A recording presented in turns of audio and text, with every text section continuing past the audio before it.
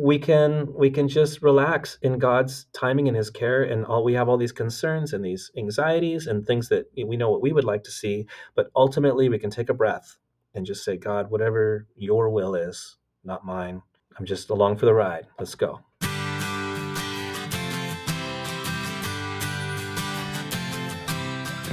You are listening to the Christian Music Archive podcast, part of the New Release Today podcast network. I'm your host, Dave Maurer. Each week, I share stories about Christ, community, and music, chatting with musical guests who you will find listed on the pages of the Christian Music Archive. There are thousands of creative men and women who have helped shape the soundtrack of the Christian faith, and we get to hear their stories, learn about how Christ has made a difference in their life, and hopefully along the way, we'll learn how we can be a better part of our community. Welcome, friends. I've been looking forward to sharing this podcast with you on many levels, and I think this episode has something for everyone. If you're a drummer, you're going to want to listen to this episode because our guest is a fantastic drummer and has a lot of information about drumming. Or maybe you're a fan of 90s rock. This episode is for you because our guest was the drummer for both Bloodgood, Grandma Train, and One Bad Pig, among other bands. Or maybe you're dealing with some struggles that just seem too big to handle. Paul has words of encouragement for you there too, as he is also working through disappointments and issues that need the touch of God. And if none of that applies to you, well, stick around anyway, because I just enjoy sharing these stories with you. I'm excited to tell you about Shalom Africa, another ministry of Mercy, Inc. Shalom Africa is a holistic outreach to individuals in Kenya, Togo, the Dominican Republic of Congo, and Uganda. These countries are part of the tension belt in Africa. That's kind of a line between the predominantly Christian countries in the south and the predominantly Muslim countries in the north. Shalom Africa teaches reading, writing, and basic math skills, as well as provides mentorship through agricultural and micro-enterprise businesses. By teaching these basic skills, they also have the opportunity to share about Christ through evangelism and discipleship. And ultimately, the goal of Shalom Africa is to introduce people to a personal relationship with Jesus. To learn more about these practical methods of discipleship, head on over to christianmusicarchive.com/mercy. And thanks for being the hands and feet of Jesus to those living in the tension belt. Well, today's guest is a founding member of the band Grandma Train. They released about a half dozen albums in the 1990s. He's also played drums as part of the bands Bloodgood, One Bad Pig, and Gideon's Press, just to name a few. Paul Roraback, also known as PJ Bostic, is a drum monster, and you've got to take a look at his drum kit on YouTube. It's absolutely amazing. We're going to talk about that, I hope. But during the past decade, Paul has released a number of albums under the name PJ Bostic. So I'm excited today to catch up with Paul, PJ Bostic, Roraback. Sorry, butchered your last name.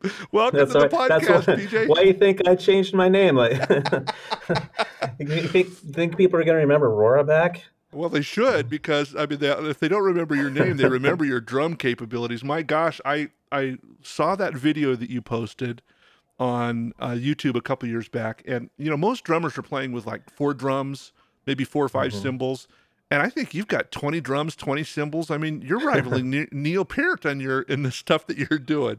Yeah, it's funny.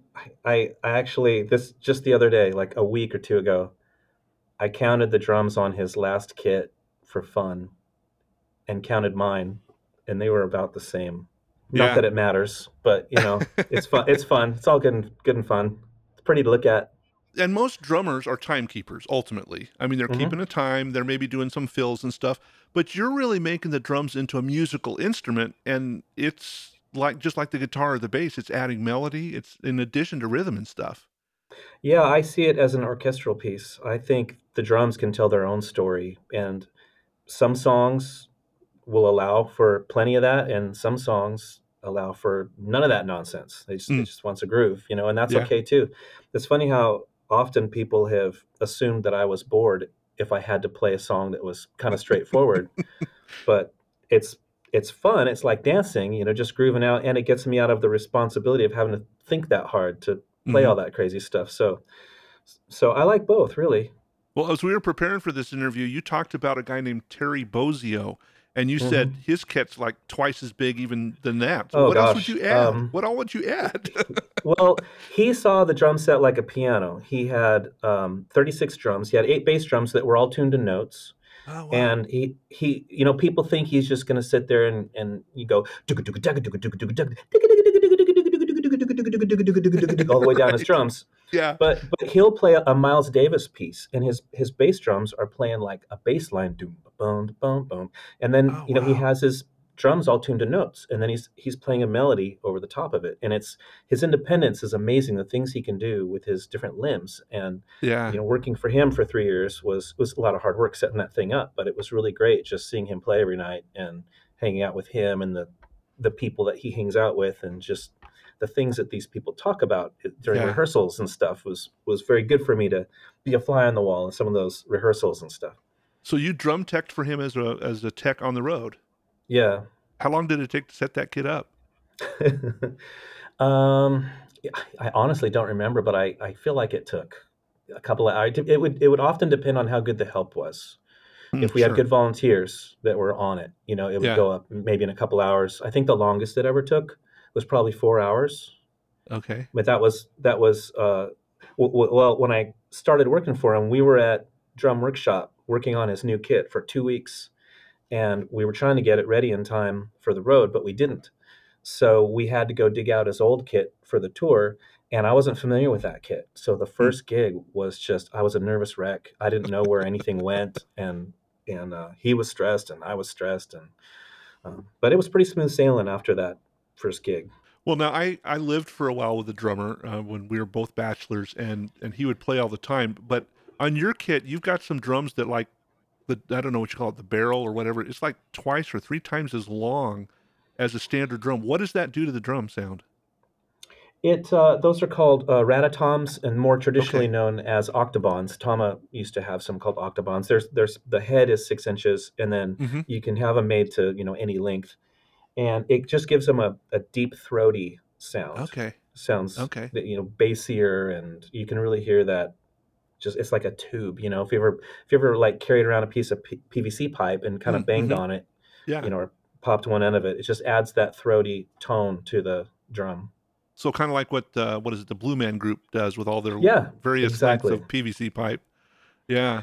Yeah, it's just fun stuff, and honestly, there's nothing on this kit that I didn't purchase because I heard it in my mind first. Everything I got, Mm, there was something I wanted to do, and I went, okay, I need to get these because I'm trying to accomplish this. And sure. even the way I have my kit set up, which is a little more like Mike Mangini, to where it's sort of set up for a right or a left-handed player with Mhm. the drums. Instead of going high on my left and getting lower as I go to the right, the highest drum, the drums are in the middle and they pan out to the Oh, left and the interesting. right. And it's Okay. totally the funny thing is I actually did that before I knew Mike Mangini was doing that. But when he joined Dream Theater, I had to get back into Dream Theater and see what he was doing, and I loved Yeah. it. And I was so inspired that he was doing this, and and of course the new Dream Theater that just came out is very inspiring too. I was hoping I wasn't going to be influenced by Dream Theater on this record, but Yeah. Well, I can only imagine what growing up for you was like, because I'm sure mom and dad had hours and hours of listening to you in the garage or your bedroom or something, pounding drums. Did they ever regret saying, "Okay, we'll buy you your first kit"? no, the funny thing is we lived in a cabin on the beach, and like in my bedroom above, you could literally see light between the planks. Oh, And wow. and I didn't have 4 walls. I had 3 walls, and one wall was totally open to the stairwell Okay. in my room. And so Yeah. it was as if I was playing in the middle of the living room. Oh my And goodness. they very kindly would let me play once in a while, but boy, what I would have gived to have just had my own little practice room where I could go whenever I wanted to. Well, most people know you, at least I would gather that most people know you as the drummer for Grandma Train. And you Mhm. started that with your brother and with Pete Stewart. Talk a little bit about how that whole thing came about. How did you guys hook up? Because you really were kind of one of the foundational rock bands of the '90s Christian music. So, how did that whole thing kind of get started? Well, I was as you know, I was in Bloodgood, and Hmm. So Bloodgood, I was with them for the last couple years before they broke up in '93, Okay. and so Mike and I kept in touch, Michael Bloodgood, Yeah. and he had a Bible study called the Ozone Players. We were the Ozone Players, and Okay. we would do these sort of tongue-in-cheek. We would take secular songs and change the lyrics around, Mm. like I don't Hmm. know, like instead of "Smoke on the Water," instead of it would be like "Walked on the Water," just making fun of ourselves and Yeah. being cheesy on purpose. But he through David Zafiro met Pete and invited Okay. Pete to be on the Ozone Players, and so Pete and I were just hanging out, and we had a lot in common, and so he came over and we started writing together, and we found out we had a lot in common.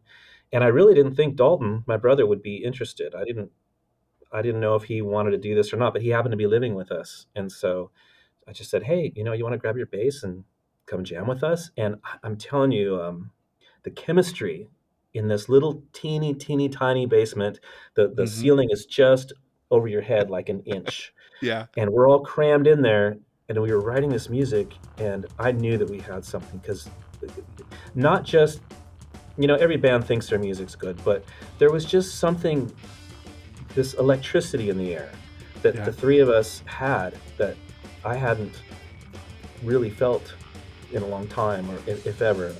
I was in a band a while back called Paragon, and I think we had that because we were together for so long. Mm. But I just can't explain the chemistry that Grandma Train Yeah. had. It was pretty amazing. We could really read each other's minds, and we gigged so much, and we toured so much, and lived together. And sometimes I'm lost in a circle, the beast of human nature breathing in my face, and I won't pretend to ignore him. Emotions start to sway, the truth won't fade away. No, no, I believe now.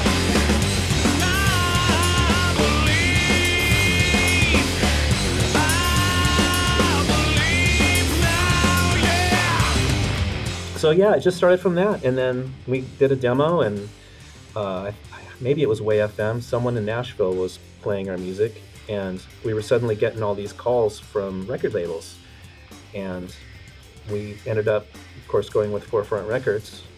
Eddie DeGarmo really believed in what we were doing, and so we gave Forefront a shot, and they gave us a shot, and there you go. Well, what a guy to believe in you. I mean, talking about Eddie DeGarmo from DeGarmo and Key, and then a Yeah, huge in the publishing, Christian publishing, and labels and stuff like that. That must have been quite an experience to have. Did you know Eddie before no, that? Okay. no. I remember when I walked into Pete's living room, he was there, and just seeing him sitting on the couch, and just you're Yeah. like, wow, it's Eddie DeGarmo. I remember seeing him live, and yeah, I'm really grateful to Eddie and to Forefront for what they did for us. And honestly, I wasn't always. I mean, there's times where it's easy to take things for granted, Mm, and yeah. if the label says, here's what we're going to do, we're going to do this, and we're going to do that. Well, it's easy to sort of take those things as promises, and if something doesn't happen, I guess in naivety, you just feel like your label can do whatever they want. Like they're just Uh, this is the label; they can make anything happen. And instead of being really grateful for the things that they said they were going to do that they did, I tended to often be kind of upset that some things didn't happen like they were mm, supposed to. And just being young and immature, and I what I would give to have the knowledge I have now mm, then, not just because I think I would have a better future or anything like that, but I'm so much more passionate about having a mission in music and changing people's lives. Back then, I felt yeah. like in Bloodgood and Grandma Train, and for so long I'm a drummer, I'm sort of facilitating a good thing. I'm Hmm. facilitating the ministry of whoever the front man is, Yeah. and then talking to people afterwards. And I really did have a burden for the lost, but it was more.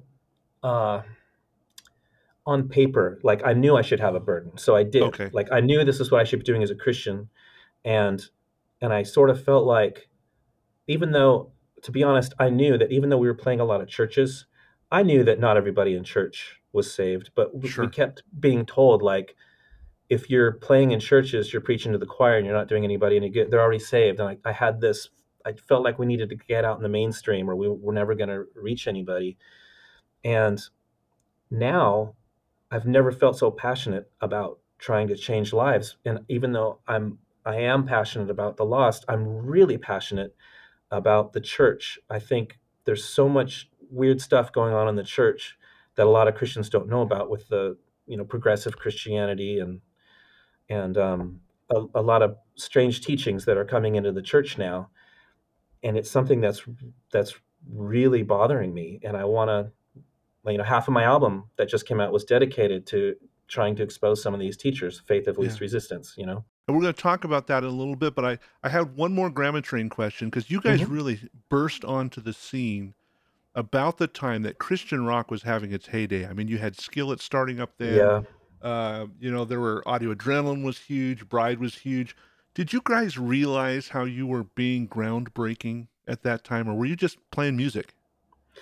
No, we didn't know that we were being groundbreaking at all. I didn't. I remember that it was kind of tough to for our radio tracker to get airplay sometimes, trying to get us a Mm, number one hit. I think we had a number one and a number two, and I don't know where the rest of them ended up, but I know she had a tough time. But I didn't know until I was visiting when I was in Gideon's Press. I was visiting Nashville, okay. and I was hanging out with one of the radio guys. I don't remember who it was, and we were walking around and we were seeing some of these, bands that were, some were up and coming, some of them had kind of arrived, and he was saying, "Do you realize that these bands that are playing right now," he said, "you guys carved the way for Yeah. them to come through." And it hit me like a ton of bricks. Like I had no idea. And Mm, after he said that, I kind of took a look at things and looked at the industry and the music scene and stuff, and I I humbly uh, believe, at least to some extent, that there is some truth there. It's it's more than, I just don't really have words, I guess. I mean, to think that something I did had that kind of an impact on other bands or an industry or something like that. It's that God would use me like that's pretty amazing. yeah. And I just wish that, it's too bad that Grammatrain couldn't have just stayed on track. And Yeah. I think we really could have had an impact on people if things hadn't gone the way they did. Well, and we, Grandma Train, like all bands, kind of had its lifespan, and Hmm. yet you continued performing. I mean, you played for a while with One Bad Pig, like you said. You played with Gideon's Press. In the Christian rock scene, as particularly, I see a lot of artists playing on everybody else's albums. I mean, there's a lot of this kind of cross pollination, if you will, of artists Yeah. playing on other people's stuff. What do you think it is about Christian rock that causes that to happen? Is it just the camaraderie of we're all kind of going against the grain, or what do you think that's causing that?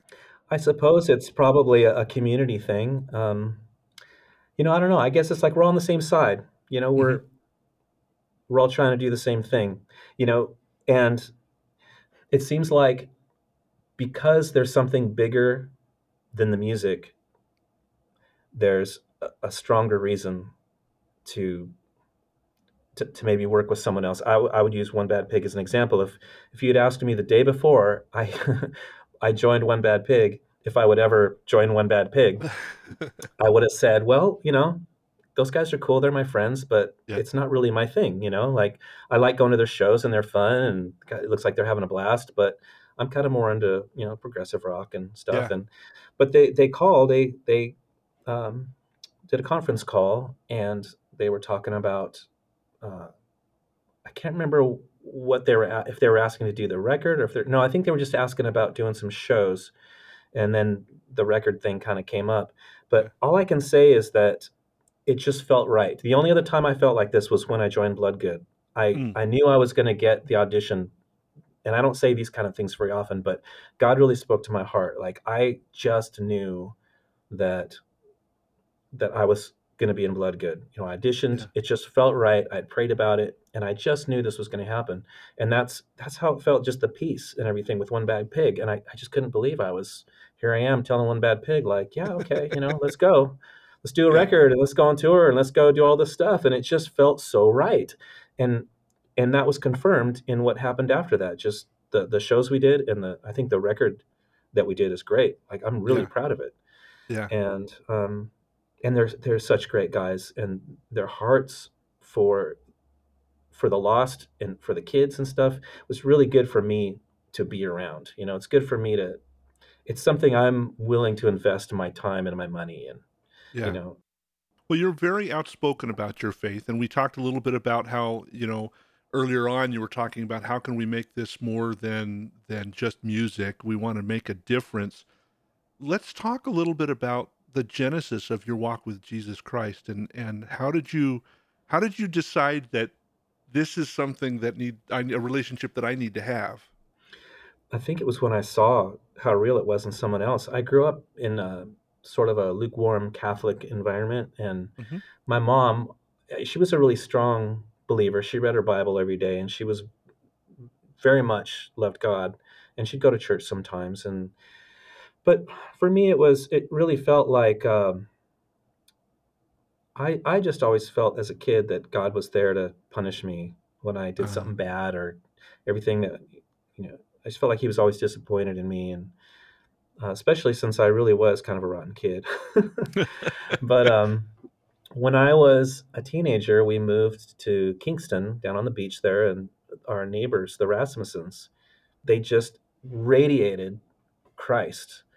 And I saw that. I saw something different than what I was used to. And I remember talking to Melaine, their mom there, and she was talking about how God speaks to her heart about things. And I was like, I had no idea that God ever talked to us. I just huh, thought He was there and we were here and yeah, and I was shocked. I was like, He talks to you? She said, yeah, He speaks to me and He guides me and this and that. And I can't tell you how badly I wanted that. I was just like, oh my gosh, I want that. I just want that close relationship. I want an intimate relationship with God. I didn't know He yeah, did that. And so it was still sort of a slow, I'm not going to say conversion because it was instantly what I wanted. Like I hmm, gave my life to Christ, and I quit the band that I was in. And, but it was still, I was a mess. Some people, they're, going to hell 100 miles an hour and they find Jesus and then they're going to heaven 100 miles an hour. For me, yeah, it was right, this kind of slow, like, I was still uh, doing drugs and had a really bad mouth. You know, no wonder that the youth group kids were really not wanting much to do with me, mm, and which kind of made it harder for me to go. But yeah, but I still went. Um, but yeah, even now, I mean, I'm really kind of an immature person, to be honest. Like, I have I'm very honest about my struggles with sin, my struggles with just being a human being, and I'm very honest with how much I hate those things. I've mm, written about them on every record. I've yeah, written about my struggles with sin, and I think there's this balance of people will look at you like you're a hypocrite if there's sin in your life because they don't hmm, understand. And sure, we it's very important to be the best Christian that we can be and be an example. But people need to understand that coming to Christ, I think too many people are hesitant because they think they need to be completely sin free before they come to God. Like, I got to yeah, be sinless first, and then I can go stand before the creator of the universe. yeah, And I think it's really important. I think it's good to be honest about our struggles and our sin instead of hiding it, because it sort of opens up some dialogue for helping people to understand that while it's not an excuse to right. go and do whatever we want, it's just there, and it's something that you're never completely going to get rid of, and you're always going to struggle with something. And don't be afraid to come to Christ with all your baggage and your sin and whatever. Like, first get to know God, and then work on that stuff a little bit at a time. Well, what is it Jesus said? I came not to heal I'm not physician, not to the healthy, but to the sick. Yeah. We are created to be in relationship with God, and God sent Jesus to say, hey, let me help you be in relationship with God. Mhm. And, your statement is exactly right. We don't need to be that perfect saint with a halo and the, wings on the back to come to Yeah. be a follower of Christ. He wants us just like we are. And maybe, we all want to be that saint, right? I mean, hopefully that's the goal. Yep. And I tend to be really hard on myself with everything, music, spirituality, as far as what kind of a husband I am or a dad. I'm a perfectionist, and I can be really down on myself. And so I tend to feel like, okay, so I've been a Christian for a long time. Jesus came for the sick. Like, okay, am I still the sick? Am I Mm. still in that category? Like, am I still the one that Jesus is trying to just shake and be like, come on, let's get it together, And I Yeah. think of, Proverbs says, not to hang out. I'm going to paraphrase a little here. Yeah. Don't hang out in the assembly of fools, or you'll become like them. Yeah. And we're supposed to hang out with the kind of people that we want to be like, so that they'll rub off on us. And my kind of joke is, well, if I was at the men's meeting the other day, and I was telling them this. I'm like, I'm here because I want to be around you guys, and I feel like, if I'm the fool that wants to be around better people so that I can be a better person. So what are you guys doing hanging out with me? I'm the fool you're not supposed to want anything to do with. You're supposed to be Mm. you're supposed to not hang out with me. So how does one get themselves, to a better level? And there's a lot of humor in that, of course. I Yeah. don't Yeah. Yeah. I Yeah. don't Yeah. Yeah. mean that too literally. But it's the whole thing of iron sharpens iron. You notice that Hmm. in that when that Bible verse is stated, iron sharpens iron, which is the bad iron and which is the good iron? It doesn't say. It just says iron Yeah. sharpens iron. And the fact that we're working together because no one is perfect except God, and no one has the path to eternal life except God, and yet he's asking us to walk that journey with him as Hmm. imperfect and as broken and as sinful as we are, whether it's something we're laying down daily or, whatever. It's one of the things, I followed the Lord most of my life, sometimes better than others, a lot of times not as good as I wanted to. And yet the fact is that God still wants a relationship with me as I am. Hmm. That just boggles my mind. I mean, I don't understand. I don't have time. Like you said, I don't have time to hang out with fools, you know, Hmm. but God died for me as a fool. Hmm. And that just blows my mind. Yeah, I almost said something when you were done praying before we started. You were talking about, I'm going to paraphrase for you, but you said something about God knowing us on an individual Hmm. basis. And that just blows my mind. It's so easy to feel like God could care about everybody else on planet Earth, but why would he care about me? Yeah. Because I see my baggage. For the longest time I felt like God could love Hitler and forgive Hitler, everybody, but me, I knew in my head that he loved me, but it was really hard for me to get from my head down into my heart. It took me a long time. And boy, when the light went on and I saw that, and I really got it, that Jesus really truly loved me. Yeah. Having kids helps, by the way, when you have your own kids. Yeah. And just that love you have for them, that there's just Yeah. nothing they could do, that if they told me I'm sorry, that I wouldn't forgive them for. I can't imagine telling my kid, like, no, I'm not going to forgive you for that. Right. Right. I mean, no father, well, hopefully, no reasonable father would do that. So, PJ, what was it? I mean, I know that we've got listeners that are thinking to themselves, he's speaking my mind. There's no way God could love me. And yet, and you went through this process, and then you said, I think your words were, the light bulb went on. What was it that helped you realize that that belief that God could love everybody but me was a lie? It was just immersing myself in scripture. And there was a couple of things. There was a church that I was going to that it was just very much about love and forgiveness and grace, and to the point to where it was getting redundant. But that's kind of what it took from me on one hand. But I remember the day. I couldn't tell you exactly what book in scripture it was, but I was out here in the studio on the floor, and I was praying while I had my Bible app going. Mm-hmm. And I was just in prayer, and it was one of the writings of Paul. He was talking about something that normally I remember thinking would have been very confusing, but for whatever reason, it all was just making absolute sense. And it was talking about forgiveness and grace. And it just really hit me like, wow, okay, so this is in the Bible. Mhm. And I don't argue with scripture. I don't I don't change scripture to Right. accommodate my lifestyle or anything like that. Yeah. I'm I'm willing to completely admit that I'm wrong and the Bible is right, you know? But this was just there it is. Like if I have to accept scripture when it tells me that, you know, Jesus is the only way, when it talks about who God is, who Christ is, and you know, the law and the Old Testament, all those things, I have to also, it almost takes more faith to believe that God can love you than to believe that he exists. You Hmm. know, Hmm. it takes a certain amount of faith to just Yeah. relax in that truth that God loves you and he forgives you. And it's okay. You don't have to, I mean, when I say fear God, I don't mean it. I do believe that you love and fear God, absolutely. Sure. Yeah. But you don't have to just always walk in this fear that this God up there just wants to crush you for doing something wrong. That's not how it is.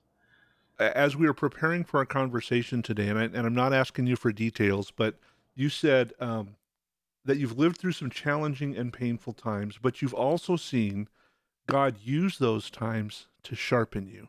Yeah. Talk about what you meant by that statement. Well, okay, and I won't go into the nitty gritty detail, but thank you for letting me off the hook on that. I'll just use the present as an example. Um, there's just some stuff going on uh, that's been very painful for me and has made me very angry, and I just didn't really see a lot of at the end of the tunnel, and I was just um, I in my men's group we were talking about praising God in all circumstances, and I'll be honest, you know, generally speaking I give God praise, but when I'm going through my anger fit, you know, when I'm just Hmm. being angry, is what I mean. When Yeah. I'm just sitting there and I'm hurt, and so I'm angry, and it's like I just don't feel like praising God in the midst of those circumstances. And I was like, okay, you know, one of the things the guy said is, you know, if you're not being grateful, if you're not praising in your circumstances, then you're complaining. I mean, those are your only choices.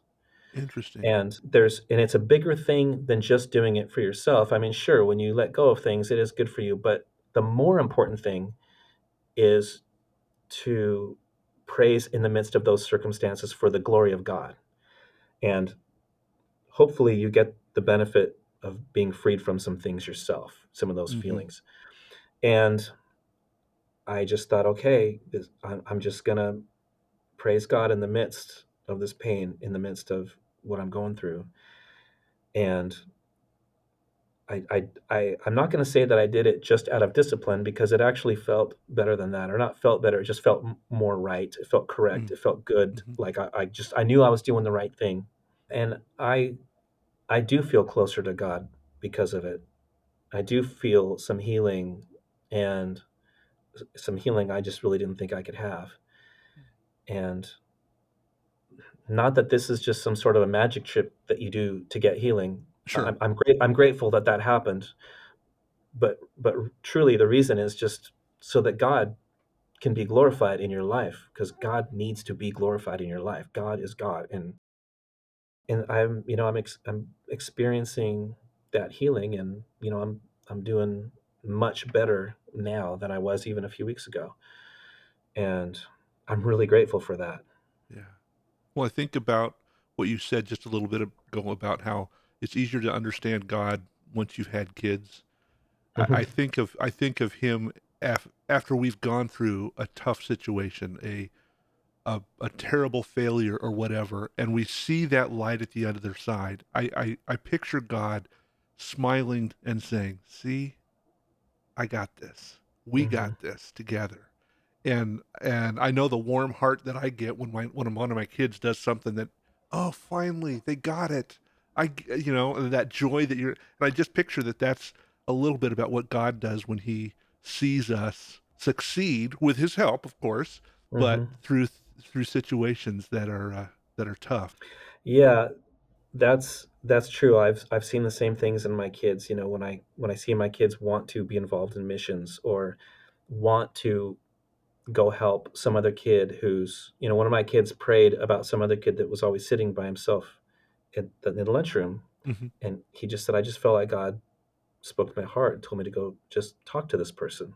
Yeah, And I thought that was so cool. He's only 14, it's yeah, kind of hard for kids just to go up and start talking. And I was thinking the same thing. I was thinking that must be how God feels when we get it right, yeah, when we stand firm, when we pass a test, or when we do something really beautiful for somebody else.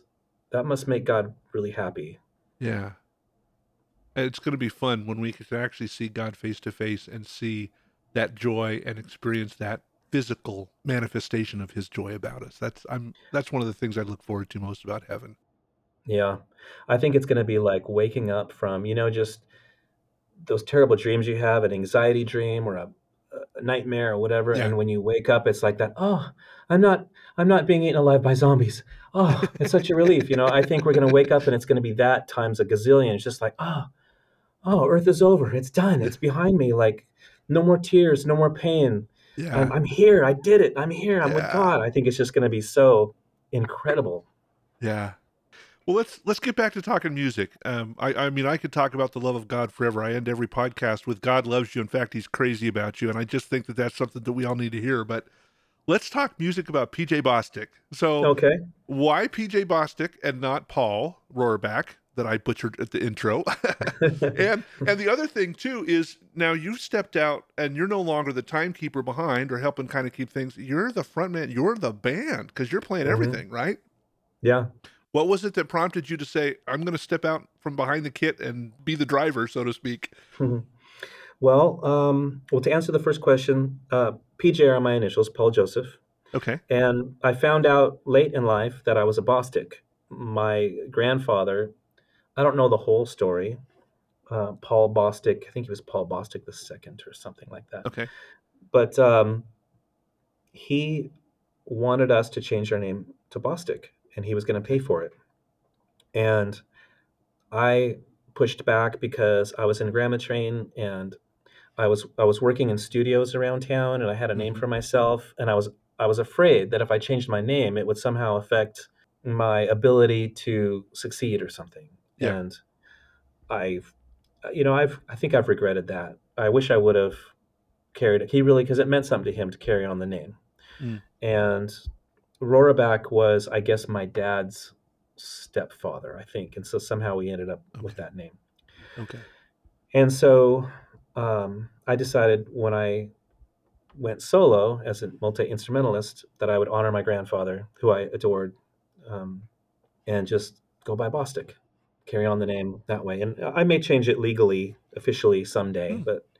but for now, it's just my pseudonym, I guess. Sure. Sure. And as far as the other instruments go, I've always I was always dabbling with other instruments, but I think it was really out of a desire to it had been frustrating being in bands, so many bands where I'm at the mercy of the front man, or there's always somebody in the band that my ability to play music depends on them. If Mm. they are motivated and they Yeah. want to write songs or if they want to do things, then we can do it. But if they're not, then just sort of not doing anything. Sure. Or if they, I'll use I've been in several bands that where somebody just quits, like your singer quits, Hmm. and you just got to start over. Obviously that happened. With Grandma Train, we dissolved, and as a drummer, it's a lot harder to pick up the pieces and do something. If Yeah. you're a front man and a singer, it's a lot easier to get a solo deal or Sure. whatever. And that happened in Gideon's Press as well. And I was just tired of always being at the mercy of somebody else's Mm. whim. So and I love music so much. I thought, man, if I can pull this off, I think I would really enjoy this. So I just I dabbled in guitar when I recorded my first record. I really wasn't very good. I started practicing a lot, and I still don't really know much about theory, but I begged God with all my heart. For days, months, I got out here on the floor and I begged God, begged him to give me the ability to write music. And I didn't know if I could sing. I Yeah. didn't know if I could write melodies. I had written a couple songs musically in Mhm. Grammatrain, Yeah. but I just had no idea if I could learn how to use the gear, learn how to record records, all this stuff. And so slowly but surely, I learned how to do it, and I really enjoy it. And now there's a part of me sometimes that would love to get out of the responsibility of doing all this other stuff, because Mhm. I mean it's very expensive, just keeping up the gear and Yeah. bass strings, guitar strings, drum heads, Yeah. cymbals, and then practicing all of this stuff and recording it is really hard on my tendons, and I'm always doing something. So it's been really hard on my body and my mind, and it's breaking the bank. And sometimes I think, oh, I'd love just to be in a band again, but I've been doing this for so long. Sometimes I don't know if I can. Yeah. I think Yeah. I'm just, I think I really enjoy just being in control of everything. And I really like creating everything. And it's been a lot of fun for me. It's been pretty rewarding. For those who haven't heard PJ Bostic music, we're not talking Grammatrain music. We're talking more of an album oriented or a progressive rock style. I think of like early Kansas stuff that I've listened to that has the same kind of fit and feel. But like you said, I mean, you're playing the bass, you're playing the guitar, Mhm. you're producing it, you're writing it, you're singing it, and it sounds great. I mean, like I Thank think I you. shared before we pushed record, I've been re-listening to this stuff today, and it's like there is just some very tasty musical stuff in here. And so, talk a little bit about thematically. You're very much pointing out things that you're seeing in our Christian walk that needs to be kind of shaped up. How we need to shape up our Christian walk. Talk a little bit about let's just talk about the latest album, Faith of Least Resistance. What was kind of the impetus behind some of these songs that are on this record? Man, I really had to do a lot of praying before I released this record, because there's some political stuff on there, um, and I wrote a song about, like, Netflix has just really got me upset.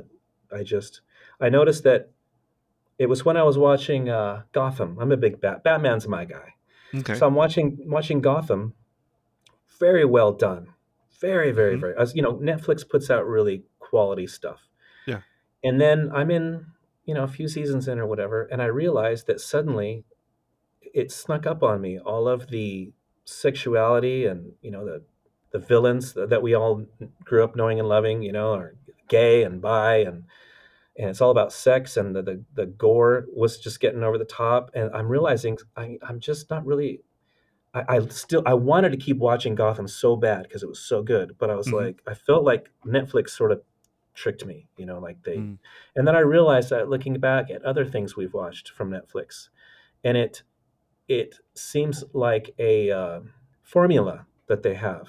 Mm. They get you hooked, and then they slowly start bringing some of their stuff just right off the bat is crazy, Yeah. but on a lot of the stuff, the first few episodes are fine, and they get you hooked, and then they slowly start bringing in the sex. They slowly start bringing in the gore, and it gets worse, and then the cussing gets, and it's next thing you know, you're just filling your mind with this garbage. Hmm. So I wrote a song called Blue Light Gaze. That's Gaze. Right. Yep.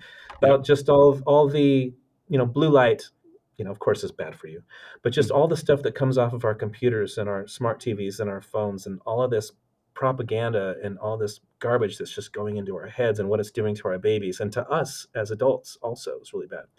But religiously speaking, as far as my Christianity goes, I've seen the church slowly being deceived by the teachings of people like Richard Rohr, who are bringing in this feel good Christianity where you don't have to you don't have to believe the Bible. You don't have Hmm. to. The Bible has lost its authority. Yeah. You can pick and choose what you want. The farthest extremes are things like saying that Jesus didn't die for your sins. He Right. only died to show you God's love, and we've all been saved from the beginning. And kind of a universal, all paths lead to God. And Yeah. saying that the the Holy Spirit is not Father, Son, and Holy Spirit. It's just, three dots that make this triangle, and the real power comes from the center. It's this feminine energy and all this kind of stuff. Yeah. And the pastors that I've seen this in action, they slip it in like Netflix. They don't Yeah. just come out and just say, "Hey, I don't believe in the Bible." They start by saying things like, there's no Satan. There's Yeah. mocking the idea that people actually believe in Satan or demons. One pastor said Jesus didn't know who he was. He didn't know he was the Messiah until the end, and he failed and failed and failed, and Jesus just kept failing all the time. And he tried to do this, and he failed, and he tried to do that, and he was just a failure. And at the end, he had no choice but to die for our sins to show us God's love. And if we can't show people God's love, then Jesus has still failed. That kind of thing. It's Yeah. just.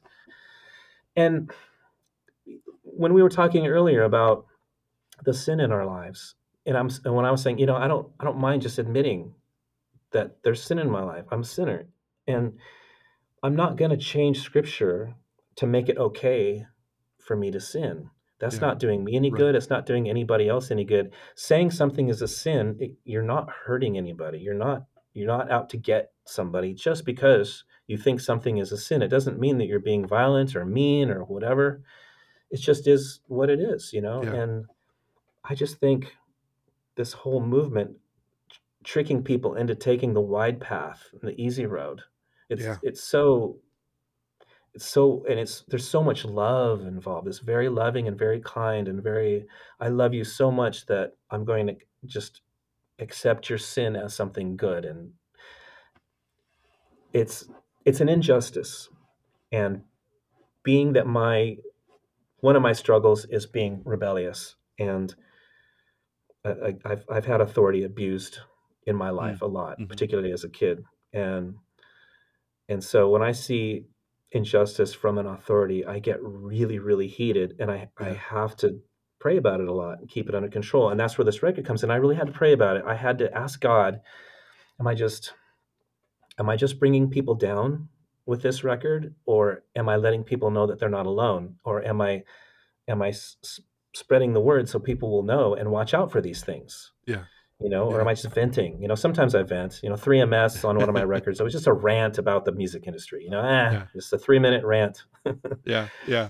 I think that's okay. But at the end of my days, when I'm on my deathbed, I want to feel like something I did with my music actually meant something and changed somebody's life. And so Yeah. I didn't want to be guilty of writing a negative record that was just going to bum people out or make people angry or get people worked up or something like Yeah. that.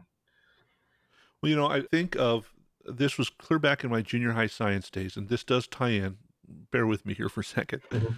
My science teacher said, you can take a frog and throw him in a pot of boiling water and he'll jump right out.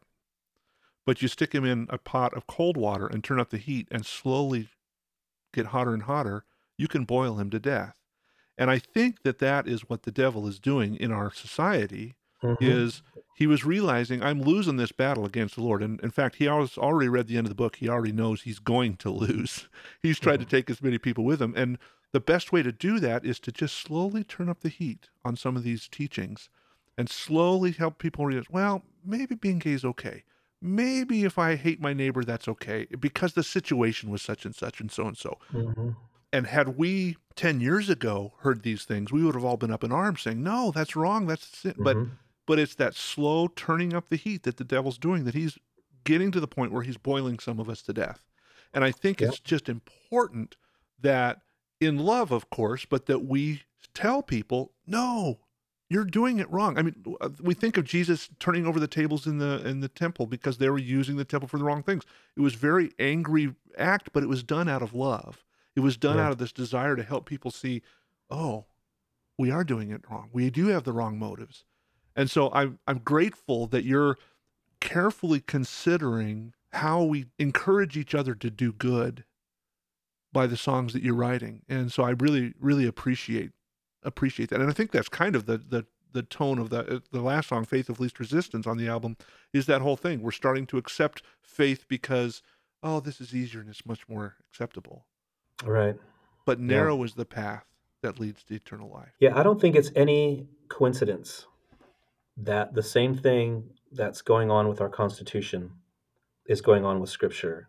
Mm, Both of those are coming under scrutiny. And in the same way that people are saying, well, I mean, what did the forefathers really mean by this? They mhm, didn't really mean freedom per se, the same way. But what did Jesus really mean when he said he died for our sins and setting us free? I think he really just meant that he was setting us free from our mental state and our this and our that. And I yeah. mean, they're both very rapidly being scrutinized at the same time. And Mhm, because it's happening with both of these documents, the society is just crashing.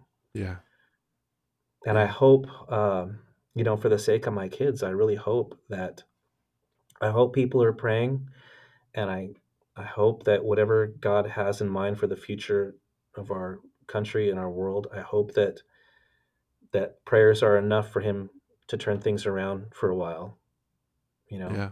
God has His plans, but I'm gonna have to paraphrase here. But when Jesus even said, pray that these things won't happen in winter, or it sounds like if you pray, God might put it off a little bit. Yeah. So I'm hoping that we can just get on our knees and that we can pray and ask God to bring back our country and save this country for a while longer for the sake of our kids. Maybe they'll do the same, and it'll sustain, God's plan to, obliterate everything. But at the same time, you want to be like, God, come soon, because Yeah. I'm tired of this suffering. The suffering is just so terrible, and the trafficking and all these terrible things that are going on. I just want God to come soon and just end all of this and take us home. And so we can just relax in God's timing and his care, and all we have all these concerns and these anxieties and things that we know what we would like to see, but ultimately we can take a breath and just say, God, whatever your will is, not mine.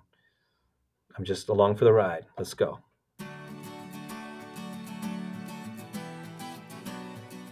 Well, PJ, every Saturday I send out a newsletter to, there's about 500 people that have committed to praying for artists. How can we specifically be praying for you in the weeks and the months coming up? I guess I'd tell you the same thing. I'm asking my men's group to pray for is just healing and direction. With this record, I'm starting my fifth record, I guess it is, and some of the lyrics that I've written are already kind of similar to Faithful Least Resistance, and my desire is I don't want to write that record again. I really want to offer something new. I want to write a record about healing. In fact, before all this stuff happened that I'm like asking for healing for, that's what I was saying. So I'm kind of wondering if that's why all this is going on. I never know what the album's going to be about. I always pray about it and I beg God to give me lyrics, and I just write whatever's on my heart. I can't pick a topic and write about it. I'm just not that good. I just have to spill out what's on my heart. So I guess just prayer for my record. I pray that God will give me some good music and some good lyrics. I really would love to craft lyrics that will lift people up and bring healing, and just something nice and not be so dang dark all the time, complaining and ranting and just something beautiful and something nice would be great.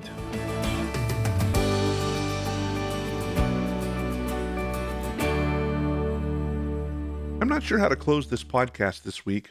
I've written and rewritten my thoughts several times, but none of those rewrites seem to be coming up quite right. On the one hand, I want to look at all the bad things that are happening around us, all the news that we're reading, all the hate and division and watering down of the gospel. This all concerns me as I see us fighting with each other more than we're loving each other. But on the other hand, I want to focus on the positives, that we serve a loving God who cares for us and loves us each individually. I want to end the podcast with encouragement and not bring us down. PJ Bostic talked about that wrestling too, the struggle with speaking out against the way our society is sliding away from being a godly nation, and yet wanting to write songs that are encouraging and uplifting and pointing us to a higher standard. I think a lot of us are wrestling with these two different thoughts. So I think rather than trying to speak something of my own to close out the podcast, I'm just going to read two scriptures that I think apply, and I'll let the words of God speak for itself. Matthew 7:13-14 says, "You can enter God's kingdom only through the narrow gate. The highway to hell is broad and its gate is wide for the many who choose that way. But the gateway to life is very narrow, and the road is very difficult, and only a few ever find it. In John 14:6, Jesus says, "I am the way, the truth, and the life. No one can come to the Father except through me." To wrap up this episode, I'm going to play the title cut from PJ Bostic's latest album, Faith of Least Resistance.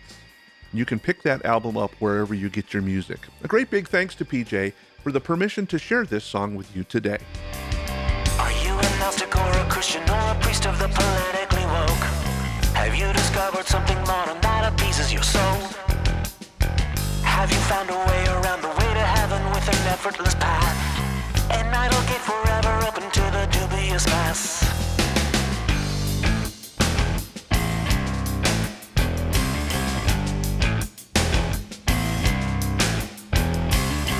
You discover just another one of history's heretical rites, a revelation from a mystical prevarication, an illusion of confusion, fragmentation, and political plight, led astray and betrayed by the angel of light.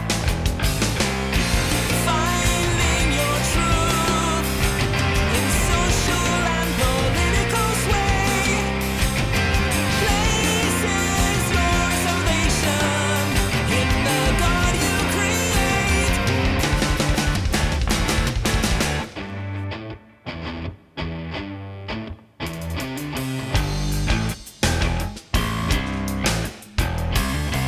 Does your deadly user-friendly fidget spinner creed line up with the truth? Or does it come from a theology created by you? Intuition, the ignition, burning fire to flame, disemboweling solid doctrine for the insight you claim. Finding your truth in social and political sway places your salvation in the God you create.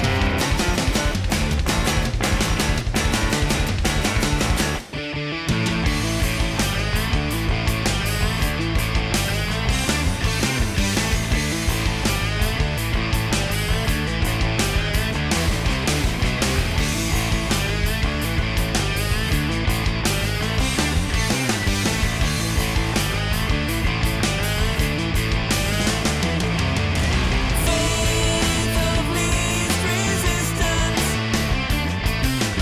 Path is wide and easy, and many tread. Faith of least resistance. Fountain of destructive theology. Look for truth, look for love, look for life. Don't give in, don't burn out, don't give up. Faith of least resistance. Open your eyes.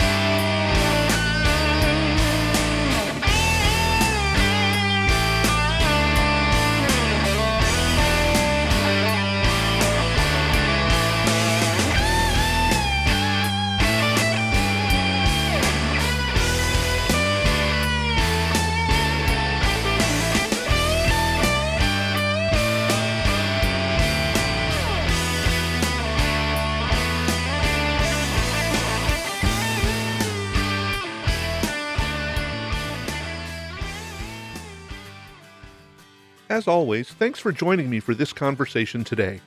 I am grateful that we get to spend this time together each week hearing stories of God's amazing faithfulness. As a regular listener to this podcast, would you mind taking a few minutes and rating it on your favorite podcast app? Reviews and ratings really help spread the word so that other folks can hear about these great conversations. And if you have comments or questions for me, please feel free to drop me a message on any of the social media platforms. You can find me on Facebook, Instagram, Twitter, and Patreon by searching for @CCMExchange. Or you can always drop me an email on the website christianmusicarchive.com. I'm really looking forward to our time together next week when I have another great conversation with one of the musicians you'll find on the pages of the Christian Music Archive. So until then, remember this: God loves you. In fact, He's crazy about you.